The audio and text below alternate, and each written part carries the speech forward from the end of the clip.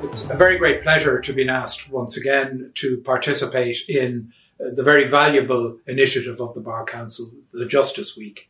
And of course, the theme of Justice Week this year, hardly surprisingly, is the theme of the last year, the way in which we have approached the pandemic.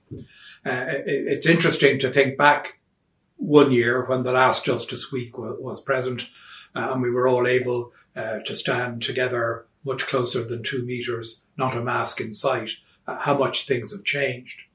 I'm currently recording this in the conference room of the Supreme Court. It's a room which hasn't had much use in the last year.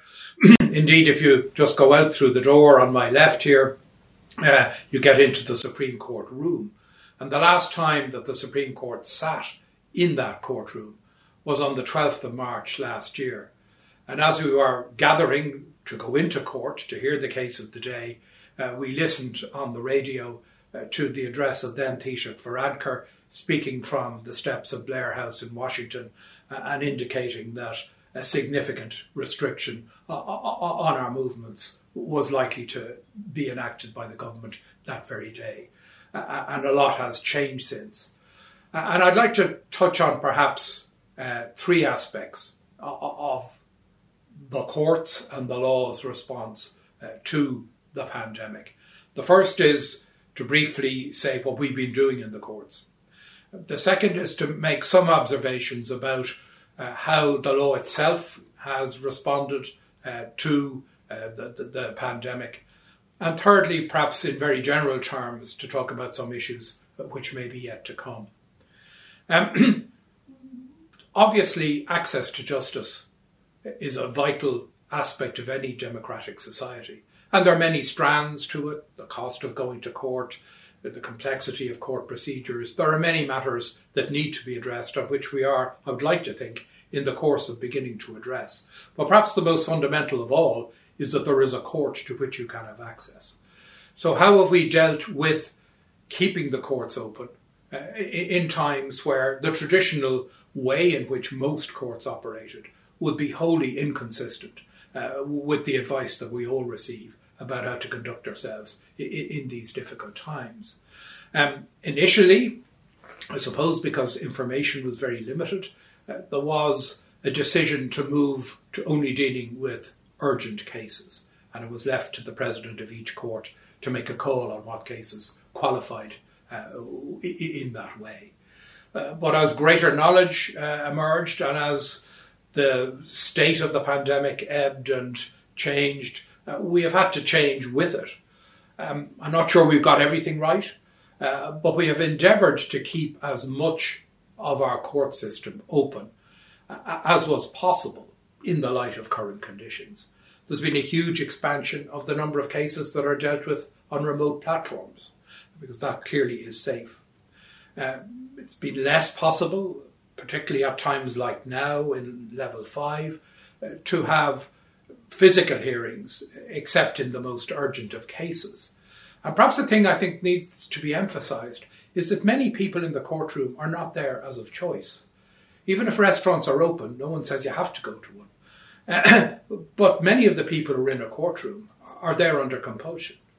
The accused in a criminal trial of any significance has to be there, will be arrested and brought there if he or she doesn't turn up. Jurors are summoned and are penalised if they don't attend. People who are subpoenaed to attend as witnesses are obliged by law to turn up and give their evidence. So it's not a voluntary situation where an individual can make their own mind up about their own risk assessment. We make people come to court, and we have to, I think, take that into account in balancing the various rights and obligations involved. I'm not one who thinks that it's sensible to talk about things being safe or not safe. There's risk in everything. But on some occasions, if you take appropriate precautions, the risk may be very small, and the need to do whatever you're doing may be such that it well outweighs any small risk that's there. In other situations, the risk may be very large and may not justify taking that risk, having regard to whatever you're trying to do. And that's the sort of balance, often difficult balance, that we've had to try and strike in the courts. If you bring a large number of people together in one room, you are increasing risk. If the level of transmission in the community is small, that risk may not be so large. If it is the way it has been, for example, in January of this year, then that risk may be a lot larger, no matter how many precautions you take. So we've had to attempt to do as much as we can, but to do so in a way where the risks we take, in our judgment, are sufficiently small to be justified in taking because of the need to continue with court hearings so that people can have their rights and obligations determined. Things can't be put off indefinitely. The old adage that the law delayed is the law denied, it does apply. And it applies even if the reason for the delay is something like the pandemic. But at the same time, you can't just conduct court business in the way it always was.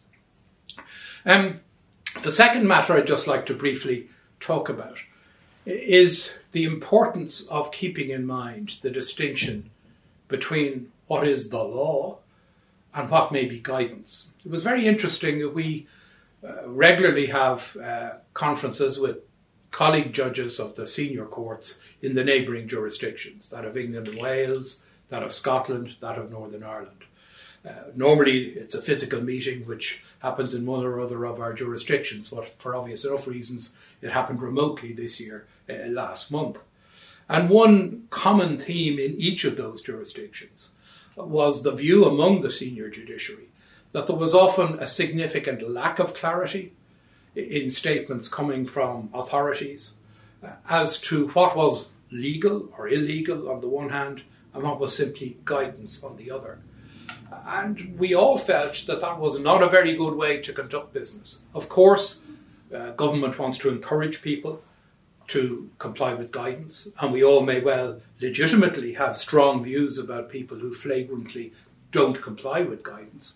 But at the same time, from a court's point of view, the difference between something that is a law and something that's simply guidance is vital. And equally, we would think from the point of view of the public, it's important that they understand that where there is a legal sanction for failure to obey, and that where there may be a moral sanction in the sense that people may legitimately think badly of you, but where there isn't a legal sanction. And it was, as I said, a common theme across all of the jurisdictions, that there is often not quite the clarity that there should be about that distinction. On the third matter, I think I do need to be somewhat careful. Obviously, it is possible to introduce laws that infringe rights to a greater extent where there is a major issue that needs to be handled. But just because there is a crisis doesn't justify every measure. Courts have to make decisions, if measures are challenged, as to whether the measure is proportionate. Does it achieve the end that it's designed to do? Would it be possible to achieve that end with some less restrictive measure? And is there a reasonable proportionality between what you're trying to achieve and the measure and the effect of the measures which you adopt? That's a test courts apply all the time and across many jurisdictions. And the Irish courts may be called upon to make those kind of judgment calls as the pandemic goes on, and as unfortunately it looks like restrictions of one sort or another are going to be with us for quite some time yet. It will clearly be dangerous for any serving judge who may be called on to give a judgment in some of those matters to make any comment on them in detail. But I think it is important to know that there are courts there whose job it is to make that assessment. It is not just a matter for government to decide what measures need to be adopted. Someone who considers that measures of one type or another are inappropriate or go too far has access to the courts to have an assessment reached as to whether that is so. Government and legislators will, under the Constitution, be given a significant margin of appreciation, but it's not an unlimited margin of appreciation. And one of the roles of courts in difficult times like this is to act as an arbiter of whether measures have gone too far. And as I say, we may well be called upon to make those judgments as time goes on. But for obvious reasons, it wouldn't be appropriate for me to comment on the likelihood of success or failure of any such challenges. There are so many more aspects to the pandemic that affect society as a whole, individual types of cases. We've had litigation about, for example, insurance, claims brought by businesses which had to close because of the pandemic and the like. Clearly, some issues such as domestic violence tend to become worse in lockdown situations, and the courts have to cope with that. So across the whole range of litigation, there is the potential for the courts having to deal with issues which are changed or made more serious or more difficult because of the pandemic. But I suppose I come back to the beginning. Our fundamental obligation is to keep the courts open as best we can, but to do so in a way that does not unreasonably expose people who have to be in court to risk. And I would like to think that we've done a reasonable job on that. Decisions have had to be made in very short time scales and often with incomplete information. As I said in a previous address, we've had to make many decisions in hours and days, which would normally have taken weeks and months. But the virus doesn't wait for the carefully considered report of a committee or a working group. And when you have to make decisions in that way, they won't always be right with the benefit of hindsight. But as I say, I would like to think we have done a reasonable job in that most fundamental aspect of access to justice, which is keeping courts open to allow people to have their cases heard. I very much, again, welcome the initiative of the Bar Council, and I wish the Council and all those who are participating in this Justice Week great success to the venture and great congratulations to all those involved. Thank you.